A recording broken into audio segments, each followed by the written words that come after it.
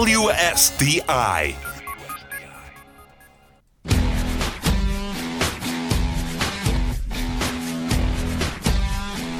Welcome back to the latest edition of The Blend. Steve Benz broadcasting live from downtown Chicago. All right, so we have a guest right here coming back for a second time already. It has only been a couple of weeks since he was just on. It is Teddy Sears. Hold on before we bring on Teddy. For all the screaming that's going on. 24 Legacy, he was on that. He played Zoom on The Flash. Teddy, the screaming is hurting my ears. Welcome to the show. The sky. I love that you hear it because it's the silence is deafening on my end. That's because I won't let them open the door and scream. I just won't. I won't. Okay. I will take your word for it. How's it going? Thanks for having me back. Hey, anytime. You were a big fan favorite already. So, before, we wanted to make sure that we give you some time for this. Exciting. It is rolled out. It is huge. You are huge, my friend. I am one spoke in the wheel, my friend. I mean, thank you very much. I mean, my head is, after 30 seconds of being on the air with you, is massive. But it has been great. Half the episodes have aired. We're on episode 7 tonight. Something very, very major happened last week. I don't want to spoil it for everyone who's going to get to it, but it really altered the trajectory of the show. So now we have the back half to sort of, I don't know, head in the direction we're heading and do, the thing that we do over at CTU, which is try to catch the bad guys. It's like a train. You get on one stop, and it keeps getting better every week. Yeah, and just when you think that they sort of can't, make it any sort of bigger, like at the cliffhanger any bigger, the writers find a way to top it week in and week out. I mean, I remember getting the scripts and being like, oh my God, this is crazy. Like, how are they going to top this? And they do. And that's 24 in a nutshell. So tell us about your character specifically. I play the director of CTU. Those fans of the show, old and new, will recognize CTU as the sort of the nerve center for, kind of quarterbacking the effort to thwart, all manner of activity bad guy related. And so we are, we're in the nerve center, all the monitors, all the big screens, all the jumbotrons, and we're just sort of trying to, keep tabs on our hero, played by Corey Hawkins. And also, we're like constantly spitting jargon, reposition satellite, and I need the schematics on the roto specs on the upgrade. I mean, whatever. I mean, we basically just keep the wheels in motion, and that's been really, really fun. They always cut back to CTU, and the audience can sort of see where the nerve center is at in terms of I don't know, keeping their finger on the pulse of what's happening out in the world. And tonight's episode is no exception, especially because of what happened last week. Yeah, you guys got to watch what's going on. I'm not going to tell anybody because I'm a big fan. So are you in a position now with the writers where you see a line and you go, come on, my guy would not say that. He would say this. You know what? Yes, but it's not just because, I've sort of hung around and kept getting work. It's the writers have let us all know as every character. I mean, there's a brand new, actress. This is her first series. Her name's Coral Pena, and she plays Mariana. She's 22, 23. She can go to the writers and say, hey, guys, I'm not sure about this or that. And they want us to have ownership over our characters and tell the best story possible. And so, like, if there's a specific combination of words that are particularly hard to say, which there are a lot, I will, I'll just, tweak it. I'll ask the permission, or I'll just, because we were shooting in Atlanta, there was a 3-hour time difference. They were back in California. I would just do it. And if there was a problem, we could always fix it in post. Right, in post. Yeah, that's what we do here a lot. Just fix it in post. We don't know where Steve was going. Just fix it in post. Exactly, you're right. Otherwise, I would think you would sit there, you would say, look, I'm Teddy Sears, Masters of Sex, okay? I do it my way. I did.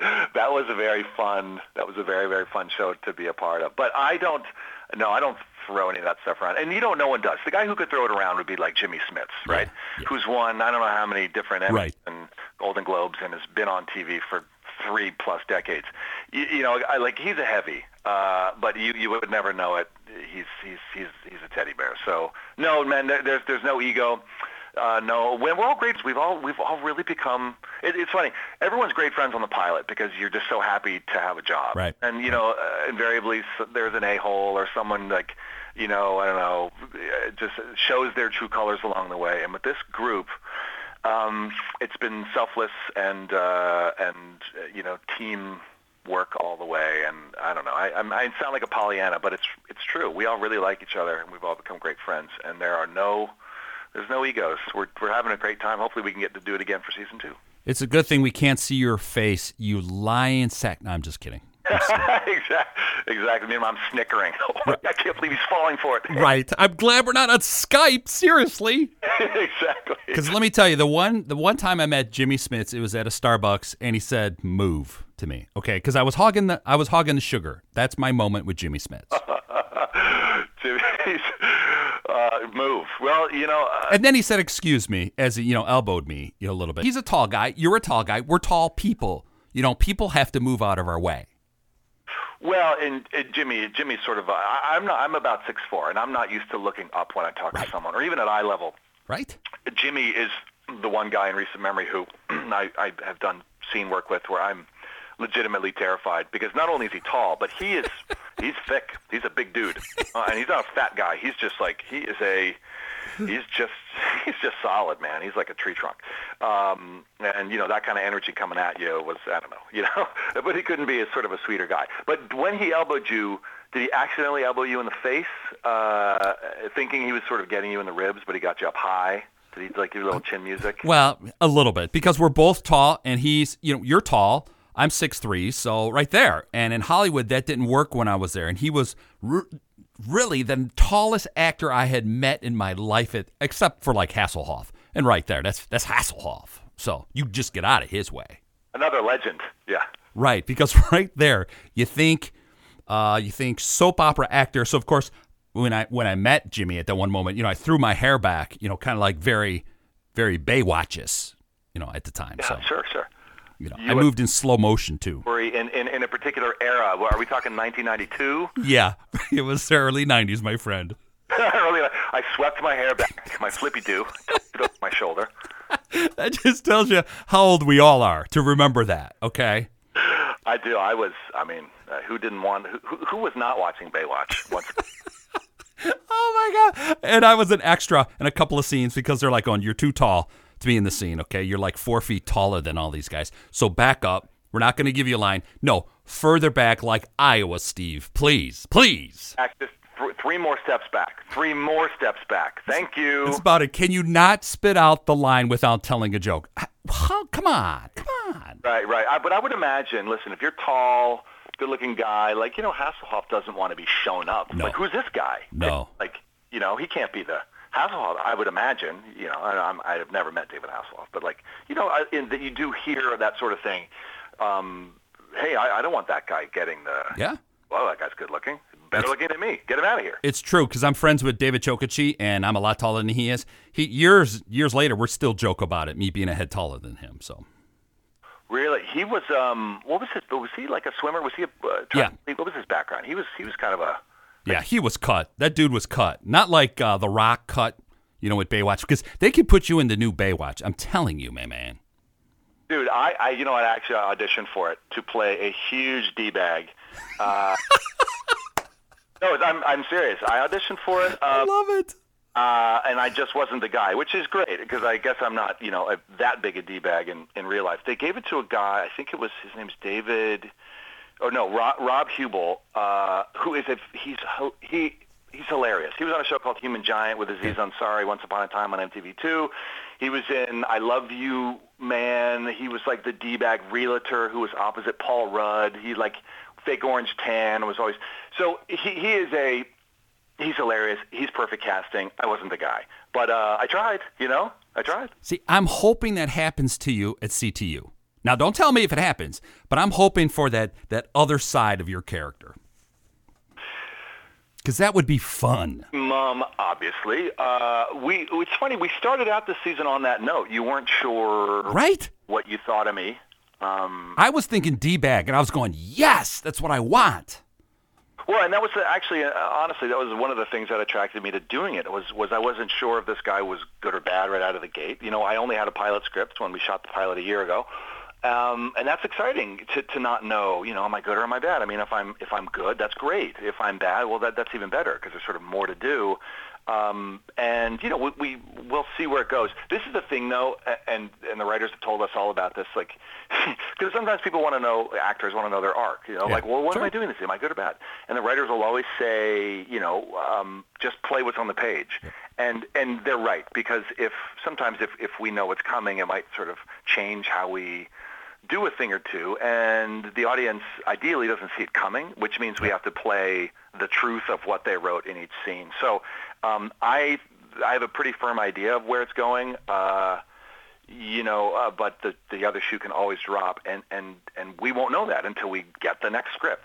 We're done filming, though, for the season, so I think I'm safe for this go around. So it's like being on radio. Okay, I have no idea. There is no arc to what I do. I just go. Oh, well. You know what's funny is in TV, there is, but there isn't. Like, I think they wanted to go 100 episodes. So, sure. You know, there are mini arcs along the way. And listen, when you're the director of CTU, you're just not going to be alive for that long. Like being it's like being a keyboarder for the Grateful Dead. It just doesn't end well. It doesn't. Like, at some point, it's just you're gonna get shot or something's gonna happen. Look, how many times has Tony died? Hopefully, I can be around for a while, huh? How many times has Tony died and been brought back to life? Okay. Oh, no, That's all I'm saying. Okay. Yeah, he's the. You know, because the ladies go, we want him alive, so we'll probably see you like 8 different ways with beards, long hair, the whole works at for the next 5 years. Well, I mean, he was just such a beloved part of the first run, and it's awesome that we have him. I want to say. We see him very soon. I mean, if not tonight, we see him next week. He is, and it's been announced, he's a big part of the show. I think he might show up tonight. Yeah, I think it's tonight. From the ads that I saw, not that I watch a lot of television, except, like this, 24 Legacy. It's like one of my favorite. I couldn't wait for it to come back. It's like, now, I need it now. I need my fix. I know. I know what's coming, and last week's episode, my heart was racing. I even turned to my wife, and I was like, man, I knew what was coming, and I still, I'm breathless. So they're doing a good job. By the way, my wife, Chicago native, and so there's a soft spot in our house for the Cubbies, for the Hawks, for the whole program over there. That's cool. So most Cub fans are fake. I'm just saying, but Hawk fans are real. They're absolutely real. So which one is she? Is she kind of a Cub fan and an all-out Hawk fan? She's a diehard Cub fan. Yep. She used to go to games growing up. It was just something they would do. Her family would do, and also Bulls, which is kind of awesome. Hawks, she loves them because they're a Chicago team, but she's been married to me long enough, and I'm from Washington D.C., so I'm a Caps fan. See, that's all right though. That's okay. I lived in L.A. for many years, so I kind of picked up. I didn't really like the Lakers, but I liked the Kings, which is sacrilege here in Hawk country. Well, that's true. That's true. It's in both Western Conference teams. But, Pacific Division, Central Division, you can be forgiven for liking someone. It's not like you don't like the Hawks anymore. No. Now, if I walked around like the Minnesota Wild jersey, I would be killed. Yeah, I know. No, worse. St. Louis Blues. Oh, no, I would never do that. No. I'd be run off the road. Exactly. Or even a Detroit fan. Oh, that cannot happen either. No. So let's go back to the beginning when you got the script for 24. One, I'm sure you were excited. What was that audition process like? So my wife's an actor too. She read it first because there was something in there she was looking at. And she's like, "You got to read the script for 24." And I was kind of thinking, like, 24? Oh man, they're doing 24 again. I don't know. She's like, "Trust," because we're Homeland fans, and she said, "Trust me." Yeah. Reminds me of Homeland. You got to read this. So I read it, and I got really excited about it. It was an audition, it was not an offer. So I was shooting The Flash at the time, which meant I was in Vancouver. So I was going back and forth between Vancouver and Los Angeles. And the audition day, this is a year ago, the audition day was like, let's say it's a Tuesday. I had to be back in Vancouver Monday for work Tuesday. So the casting people allowed me to self-tape. And basically that means put it on my, record it on my iPhone, and email it in, which is happening more and more. Yeah. If you can't make it, a lot of casting directors will say, yeah, just, listen, do it at home, send it in, because we want to see your tape. So that's what we did. I remember we went to dinner Saturday night, and we had a couple drinks, and I was like, you know what, I think we should go home and I think I want to do that audition tonight. So I was a little bit, lubricated. I was definitely not drunk because I can't remember the last time I was drunk. But I was feeling good. I was like, let's do this. So we went back to our apartment. We have a small little setup in a home office. Like, we clicked on the lights and have a tripod and like an actual proper microphone, like a lavalier. So we just did it. We did it at night after dinner and a drink. There was 2 scenes. I did it a few times each. I picked the couple takes I liked best. I emailed it in, and then I got a very nice phone call a few days later saying they're interested, and I think they're going to go to the next stage, which is a test. Right.